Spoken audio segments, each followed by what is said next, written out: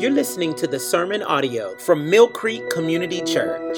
If you like what you've heard or want to find out more information, please visit our website at mymillcreek.com. Thank you. Good morning. So there's some $5 words in here, so bear with me as I read. But you're going to be turning to page 592 in the chairback Bibles in front of you. We're going to be in Luke chapter 3. All right. In the 15th year of the reign of Tiberius Caesar, Pontius Pilate being governor of Judea, and Herod being the tetrarch of Galilee, and his brother Philip, tetrarch of the region of Iturea, and Trachonitis, and Lysanias, tetrarch of Abilene. During the high priesthood of Annas and Caiaphas, the word of God came to John, the son of Zechariah, in the wilderness, and he went into all the regions around the Jordan, proclaiming a baptism of repentance for the forgiveness of sin. As it is written in the book of the words of Isaiah the prophet, the voice of one crying in the wilderness, prepare the way of the Lord. Make his path straight, every valley shall be filled, and every mountain and hill shall be made low. And the crooked shall become straight, and the rough places shall become level ways. And all the flesh shall see the salvation of God. He said, therefore, to the crowds that came out to be baptized by him, you brood of vipers, who warned you to flee from the wrath to come? Bear fruits in keeping with repentance, and do not begin to say to yourselves, we have Abraham as our father. For I tell you, God is able from these stones to raise up children for Abraham. Even now the axe is laid to the roots of the trees. Every tree, therefore, that does not bear good fruit is cut down and thrown into the fire. And crowds asked him, what then shall we do? And he answered them, whoever has 2 tunics is to share with him who has none, and whoever has food is to do likewise. Tax collectors also came to be baptized and said to him, Teacher, what shall we do? And he said to them, collect no more than you are authorized to do. Soldiers also asked him, and we, what shall we do? He said to them, do not extort money from anyone by threats or by false accusations, and be content with your wages. As the people were in expectation, and they were questioning in their hearts concerning John, whether he might be the Christ, John answered them all, saying, I baptize you with water, but he who is mightier than I is coming, the strap of whose sandals I am not worthy to untie. He will baptize you with the Holy Spirit and fire. His winnowing fork is in his hand to clear his threshing floor and to gather the wheat into his barn, but the chaff he will burn with unquenchable fire. So with many other extortions, he preached good news to the people. But Herod the tetrarch, who had been reproved by him, Herodias, the brother's wife, and for all evil things that Herod had done, added this to them all, that he locked up John in prison. Pray with me now. Lord, I pray that you be with Matt today as he preaches the gospel and preaches your word. I pray that you can open our eyes and our hearts to your word. And to start off this new year at church in this community is fantastic. And I pray that you can give Matt the wise words to speak. In your name, amen. Well, amen. Thank you, sir. Well, good morning of 2023.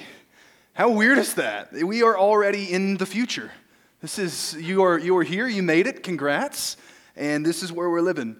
It's so good to have each and every one of you here this morning. For those of you who don't know, my name is Matt Gonzalez, our pastoral assistant. I assist pastors for a living. That's what I do.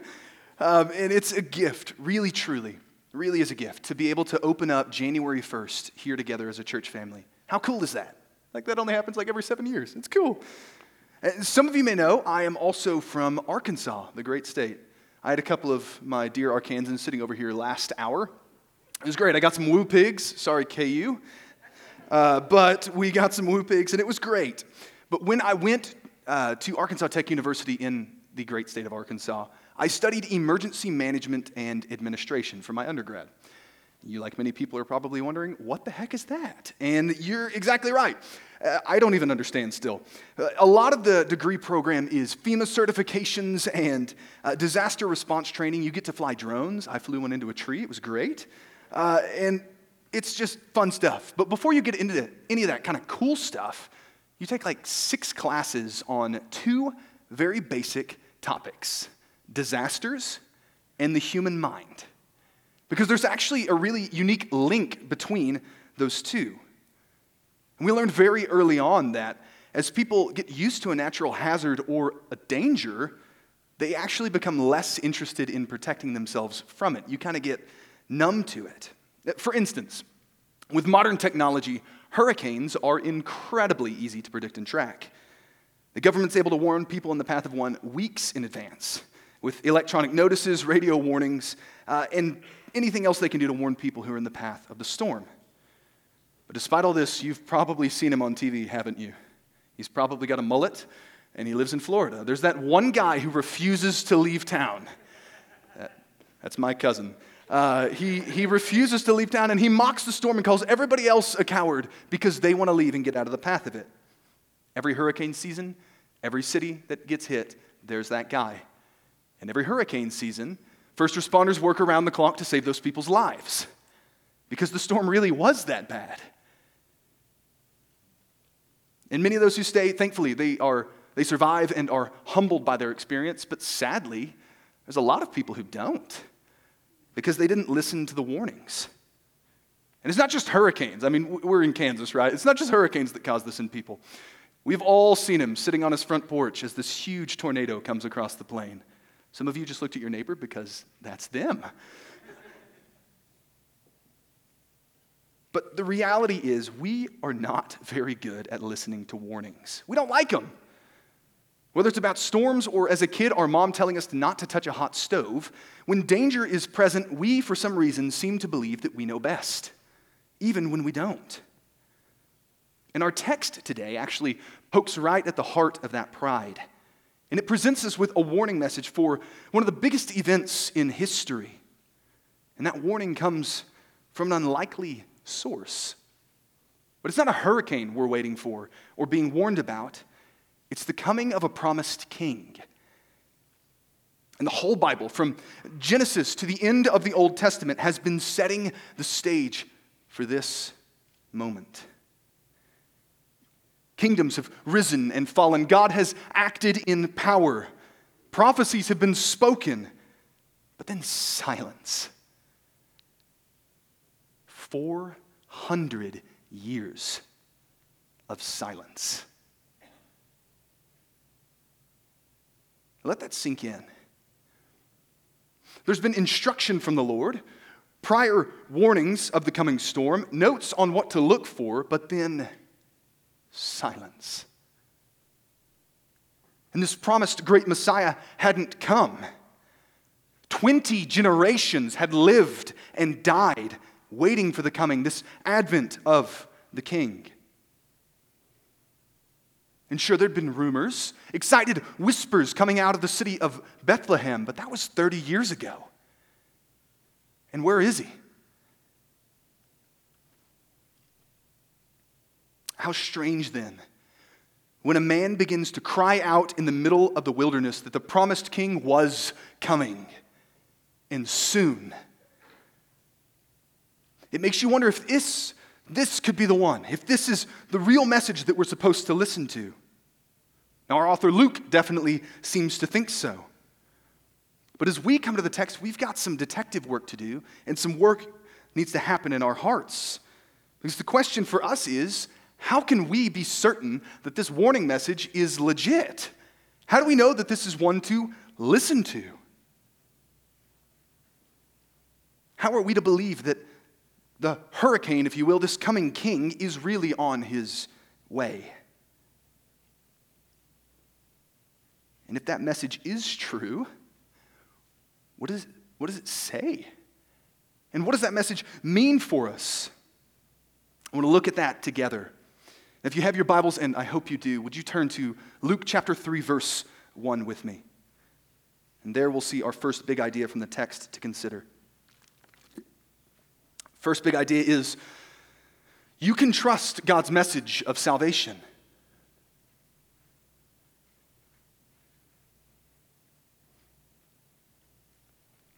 Now, our text opens on a unique note. There's a list of rulers and leaders in the land. And then there's this section from the book of Isaiah. And for a book that has been mostly narrative, this feels like a really weird curveball to throw in at the beginning of chapter 3. But our author Luke is doing something clever here.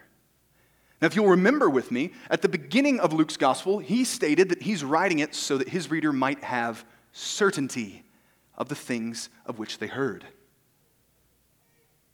And so, Luke proceeds to build his argument by giving us several categories of trustworthiness for the text.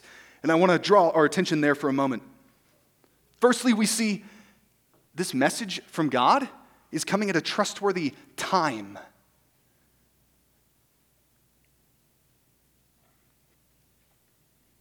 Now, we need to make a quick note about a time jump that has occurred. And first, we got to understand we have a new Caesar. Augustus, the guy who called the census during the Christmas story around the birth of Christ, he's been dead for at least 15 years. So some years have passed between the end of chapter 2 and the beginning of chapter 3. It's important for us because what it shows us is that this is a real time. This is anchored in real years. It's not happening in fairy tale Galilee somewhere. It's not once upon a time in the city of Nazareth.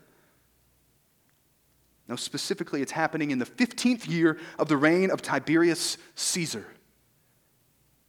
In our dating system, this is about 29 AD. And as if that wasn't specific enough for us, Luke goes on to give us several more leaders to anchor his timeline, those $5 words and locations that Keegan was talking about. And we learn that it's not just in the 15th year of Tiberius Caesar, but during the specific reign of 4 other men. It's as if Luke is saying, hey, if there's any confusion, it's not only in this time zone, but it's this Tuesday. He's giving us such an amount of certainty that we don't get in other records. It's complete timeline overkill. And Luke then goes on, as if that wasn't enough, to beat the dead horse yet again. Because if all of those secular leaders weren't enough, if they weren't doing the job of convincing us that this message is timed correctly, he also tells us that this is during the high priesthood of Annas and Caiaphas, religious leaders. And Luke has given us the gift of certainty by rooting our timeline in both Jewish and Gentile ways of keeping time. For the extra skeptical or the history nerds like myself, you may be interested to know that the ancient historians Tacitus, Josephus, and Philo of Alexandria all affirm this timeline. And Scripture is absolutely sufficient, but it is always exciting when secular historians echo what we have recorded in God's Word. Now, Luke is arguing this is coming at a trustworthy time, and secondly, he argues for us that this is a trustworthy messenger.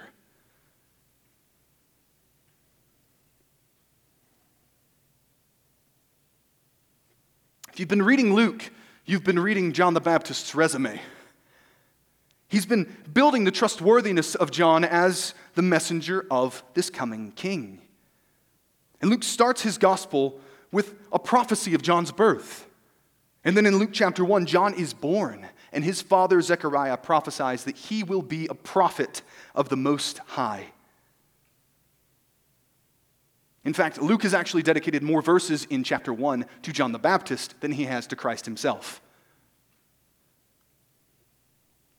Now, don't get me wrong, Jesus takes the stage in chapter 2, showing he is clearly the greater, but Luke has established a precedent for us to follow. If you're looking for Christ, this long-awaited Savior, that's who he's arguing Jesus is, you first need to look for John. And here he is.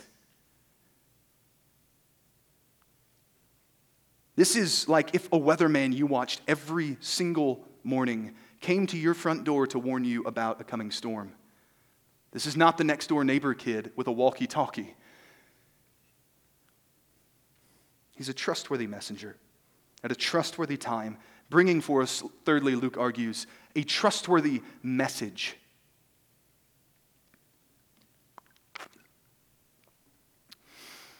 In verse 2, we see that the word of God came to John. He's given a message from the Most High to proclaim, to preach to the people. And so John quickly steps into his role as the messenger of the coming king. And so he goes out and full of the word of God, proclaims a baptism of repentance for the forgiveness of sins. And Luke shows us this ministry is designed to get people ready for the coming of the king. In verse 4 we see, as it is written in the scroll of the prophet Isaiah. Friends, the message coming from the mouth of John, this new prophet of God, is from the mouth of a prophet who lived 600 years before him, Isaiah. And what we are to understand is that if God's word was trustworthy then it is trustworthy now.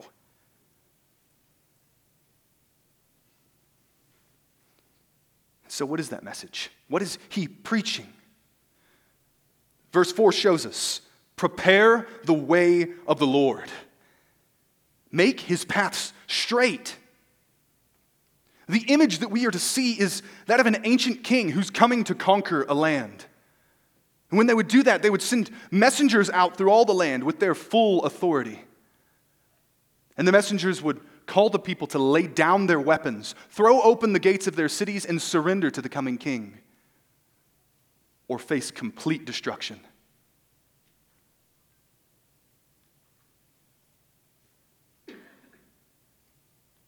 The text continues, showing us that every valley will be filled, the high places brought low, literally humbled, the crooked places made straight, and the rough places level.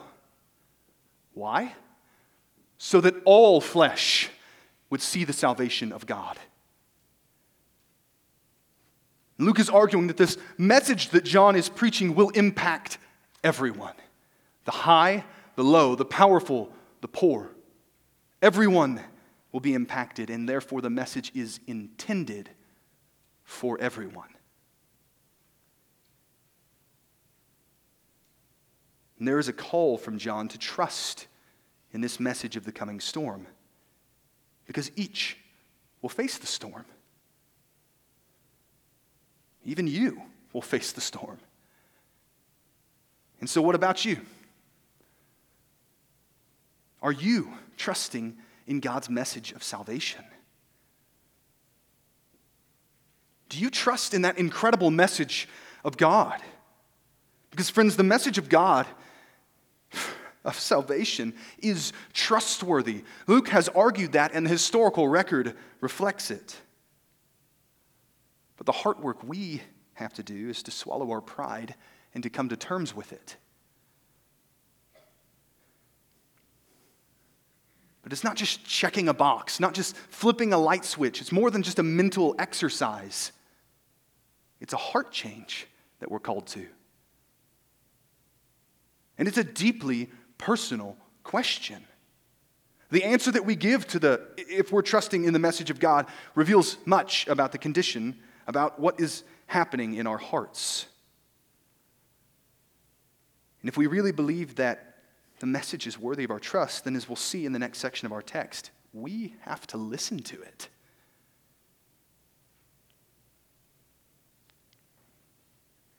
And friends, the question of our trust in God's message is crucial for us to answer. If we ignore it, Luke is showing us that the coming king will not ignore us, whether you be in the low places or the high places. And the all flesh that is mentioned in Isaiah refers to the people of John's day, and it refers to Shawnee Day 1, 2023. Many people, when faced with the question of John, are they trusting in this message? Heard, they listened, and they trusted in it, and they went to be baptized by him. But as we see in our next section of text, the impact of trusting that message is far more personal than we are comfortable with. And there we see our second big idea.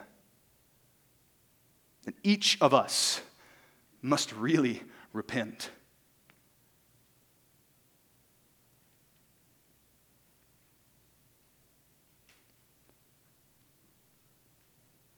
So after walking through the hot sun, after listening and trusting this message, what encouraging word does John have to say to all of these crowds who have come to be baptized by him? Verse 7 shows it. You brood of vipers, who warned you to flee from the coming wrath? What? Like, bro, I just walked all the way here from Jerusalem through the scorching desert to stand in the hot sun and listen to you because I believe. I want to be baptized, and you call me a snake? Yeah. And maybe you're in the same boat. Maybe you're feeling what these crowds are feeling. Like, man, I stayed up super late to welcome in the new year. I woke up incredibly tired. I got my 18 and a half kids dressed, drug them all to church, and now I'm sitting here half asleep listening to you telling me that the Word of God calls me to repent. Like, seriously? And you're right. In the same way, John is preaching a message that his audience was not expecting. And I'm convinced that Luke intends his reader to catch this as well. If you look with me at verse 7, he calls them a brood of vipers.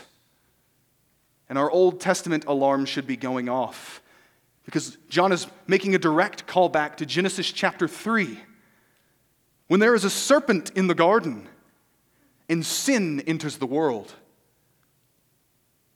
God promises that there will be conflict between the many descendants of the serpent and the one promised descendant of the woman, who will crush the head of the serpent. And John's message is clear. In calling them serpents, he is telling them that the people had become the descendant of the serpent. They are the many who are against the coming king. He was telling them that they might think they're on the same team as the coming king, but they're not. They're wearing a Broncos jersey in Kansas City. You're on the wrong team, and everybody sees it. They are his enemies, and they're promised wrath. In the book of Mark, you may be feeling like you've heard this story before because the book of Mark actually records this exact same encounter, slightly differently. In the book of Mark, it's the scribes and the Pharisees, the religious elite, who John calls vipers. But here, it's everyone who is coming to be baptized by him. Everyone, each and every one of them is under his warning. And John continues this line of thought. He says, who warned you to flee from the coming wrath? If we're reading the Bible casually, we might just go, that's a rhetorical question, or make the logical jump that it's John. Of course it's John. He's the one who's standing there warning them. But John's question is not about himself, nor is it a rhetorical question. It has a very clear answer. Who warned them to flee from the coming wrath? God himself, through his prophet Isaiah. And John is telling them that though the crowds have listened to the warning of God, they have completely ignored the rest of the Word of God. They have neglected the commands of this coming king, and they are under wrath. And John doubles down. He calls his hearers out even more. Bear fruits in keeping with repentance, he says. And there's that repentance word again. Repentance is a turning away from something. Here in the text, it's sin. A turning from sin is what John is calling them to. And it's with that the point of what John is saying truly begins to show. He warns them. Do not trust in Abraham, your ancestor. He says, your bloodline, your ethnic identity as a descendant of Abraham is worthless in this conversation. Because God could make new children for Abraham out of rocks if he wanted to. Your bloodline doesn't change the fact that you are an enemy of God. And he goes on to explain that every tree that does not bear good fruit will be cut down and thrown into the fire. In verse 9. In the message, it does not matter if you are a Jew or a Gentile, if you are powerful or lowly. All have sinned. All are under the wrath of God. And Colossians 3 echoes this, teaching us that it is because of sin that the wrath of God is coming. But whose sin? It was their sin. It's your sin. It's my sin. And those who do not repent and turn from sin and self and then bear fruit in keeping with repentance will face the wrath of God. This is the point where if Luke chapter 3 were a classic movie, the soundtrack would play, bum, bum, bum, and the crowd would gasp. It's a heavy note. And understandably shocked, the crowds ask him, "What then shall we do? What do we do?" And Luke records for us a simple, straightforward answer. It's nothing groundbreaking. John tells the crowds to take care of the poor, the tax collectors not to lie or to steal, the soldiers not to steal or to bear false witness or to covet another person's belongings. John has pretty much walked them through the second half of the Ten Commandments. You're wondering what you should do? God has already laid out what you should do in His Word. And you haven't even kept the second half of the Cliff's Notes version of the law. Don't steal. Don't commit adultery. Don't covet or desire someone else's belongings. John says, you haven't loved your neighbor. How much less have you loved the Lord your God?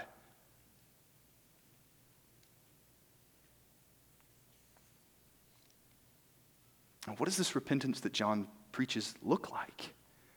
John says, obey God's commands.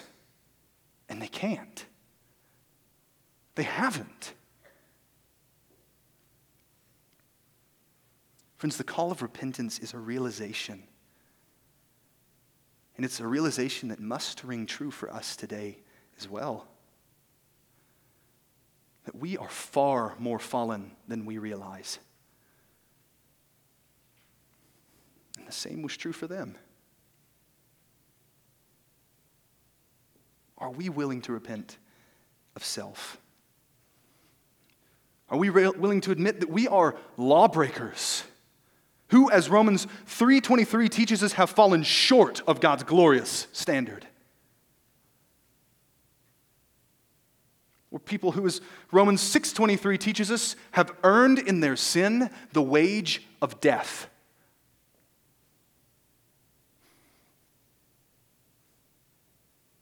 True repentance goes hand in hand with an admission that I cannot save myself from God's wrath on sin.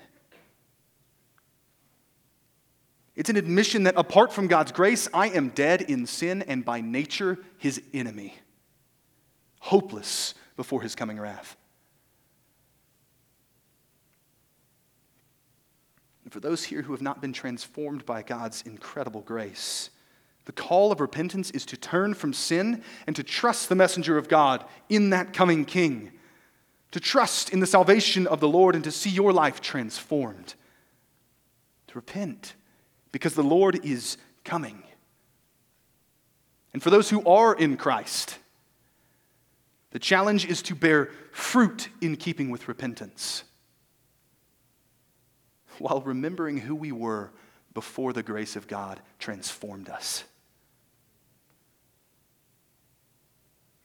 And so often, friends, we want an easy repentance, to say, my bad, and then to continue to live lives completely unchanged by the gospel. And when we fall into that mindset, we forget that the gospel not only saved us, but it transformed us. and calls us to be continually transformed into the image of Christ, our King. To live according to his word. For all of us, the repentance that John preaches confronts us with our pride of believing that our bloodline or ethnicity can save us from the coming wrath on sin. That our nationality as Americans can save us from the coming wrath on sin. That the faith of our parents or grandparents can save us from the coming wrath on sin. That our latest promotion or the amount of wealth that we have can save us. Or, I fear most often, that our good intentions or good behavior can save us from God's wrath on sin. Friends, we are in the path of the coming storm. And the question for each of us then is, have you really repented? Have you realized that you are dead in sin by nature, and by nature not righteous? Have you called out to God for mercy? Have you repented of your easy repentance where no good fruit comes from your life? Have you repented of the sin that you keep running back to with an excuse ready every time to justify it? Friends, I urge you to repent even now. Repent of the pride of thinking that anything in you makes you worthy of the grace of God. Will you repent? Because as our last section of the text will show us, everyone will face the fire. Take a few moments, even now, if you need.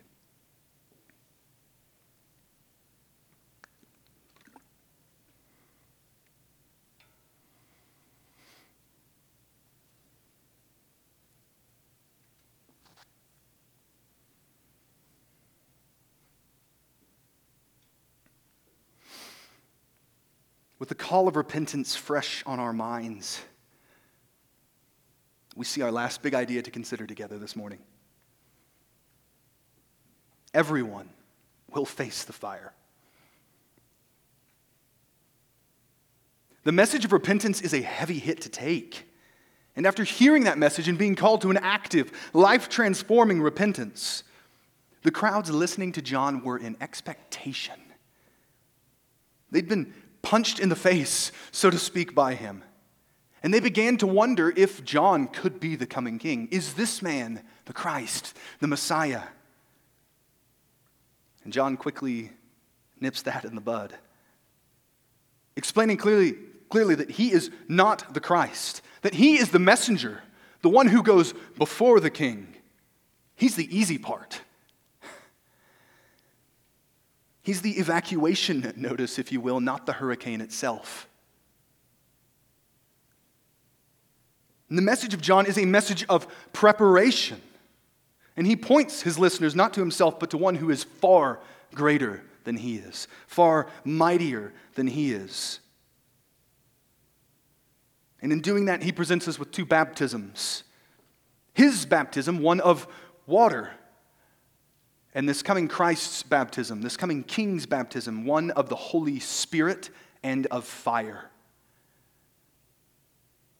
And John's saying, I baptize by making people go into water, but this coming King, he will baptize people by making the Holy Spirit go into them and then refine them through fire.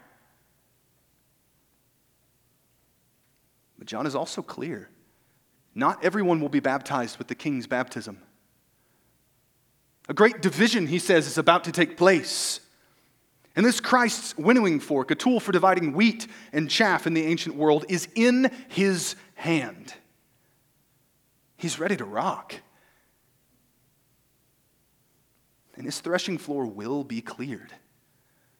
No single section or piece will be overlooked. But who will be divided? John teaches us that the wheat, those who repent, will be gathered into his barn. But the chaff, those who don't repent, will be burned with unquenchable fire. To say the least, it's harsh language. It's uncomfortable language. And the key for us to get here is that everyone will face the fire. However, a key distinction that John draws is that not everyone will face the same fire. John shows us two fires that people can go through.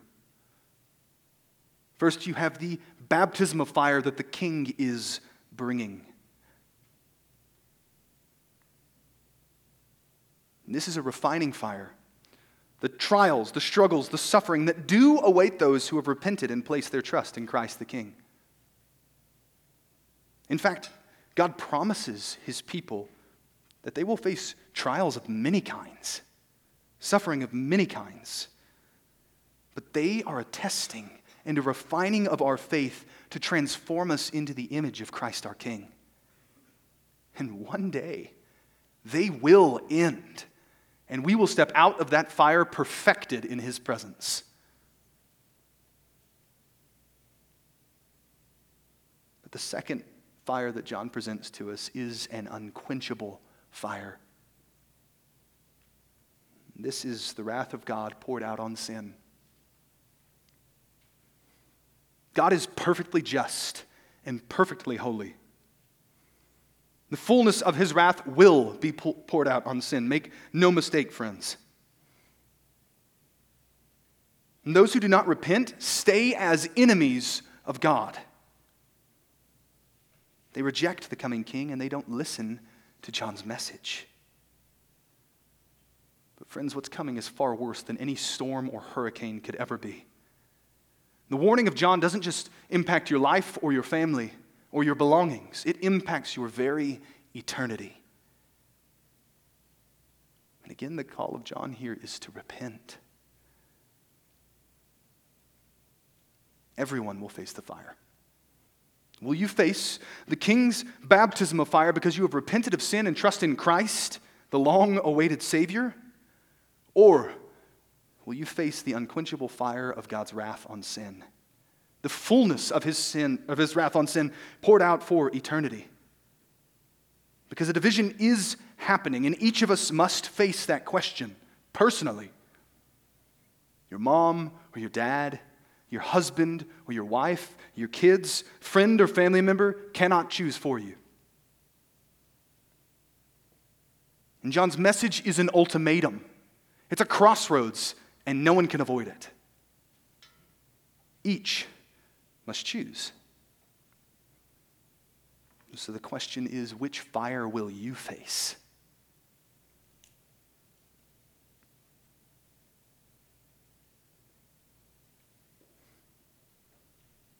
In verse 19, we see that Herod, the Tetrarch, he faces it. He's faced with the warning and confrontation of John over his sin and this warning message for a gross violation of God's law by sleeping with his sister-in-law. He's full of sin. And to all of his sins, Luke records, he adds this. He locks up John in prison. He silences the messenger of the king, rejecting the coming king himself in the process. Herod chooses to face the fire of God's wrath, to face the coming storm that John warned him of. And he may have thought this action would save him, but it won't. For though he may silence the messenger, he cannot silence the message. And though he may shut up John in prison, he cannot stop the coming of King Jesus. His winnowing fork is in his hand, and the wheat and chaff will be separated.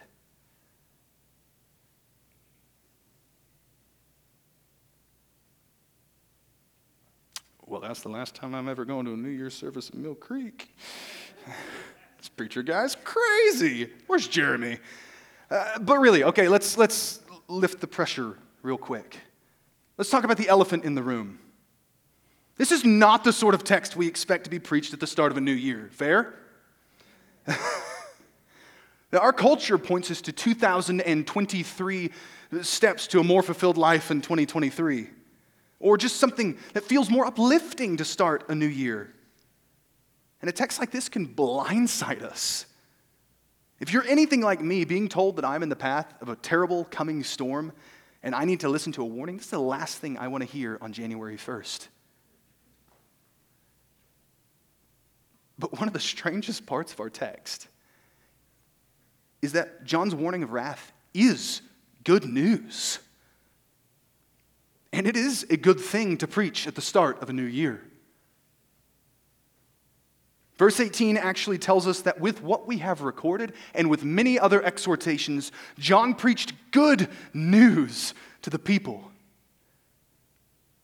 Like Luke the author, you and I have very different definitions of what good news is. So why is this good news for a new year? This is good news because God has made a way for us to be saved from his righteous wrath on sin. Yeah, you're in the path of the storm, but the rescue helicopter is here.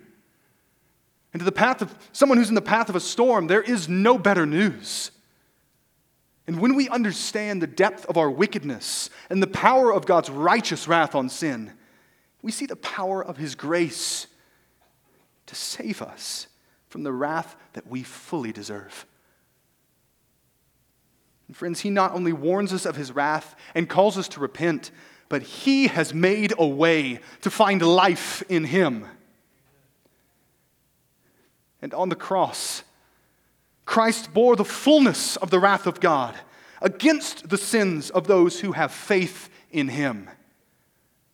And he became sin, who knew no sin, that we might be called the righteousness of God. The certainty that we have in the message of John is that it is never, couldn't possibly be of our own works or good intentions that we are saved. It is because of Christ and Christ alone, to the glory of God alone. And that is outstanding news for 2023. Even if it is a shock to our systems. And the message of John is both incredible and terrible. It's full of great warning and great hope. And as John is telling us, the Lord is coming. Repent. A few sermons are more horrifying than one that feels like hellfire and brimstone and completely misses the gospel. But praise God that he does not just show us the depth of our sin and the righteousness of his coming wrath, but he has sent Jesus. Repent of sin and trust in King Jesus.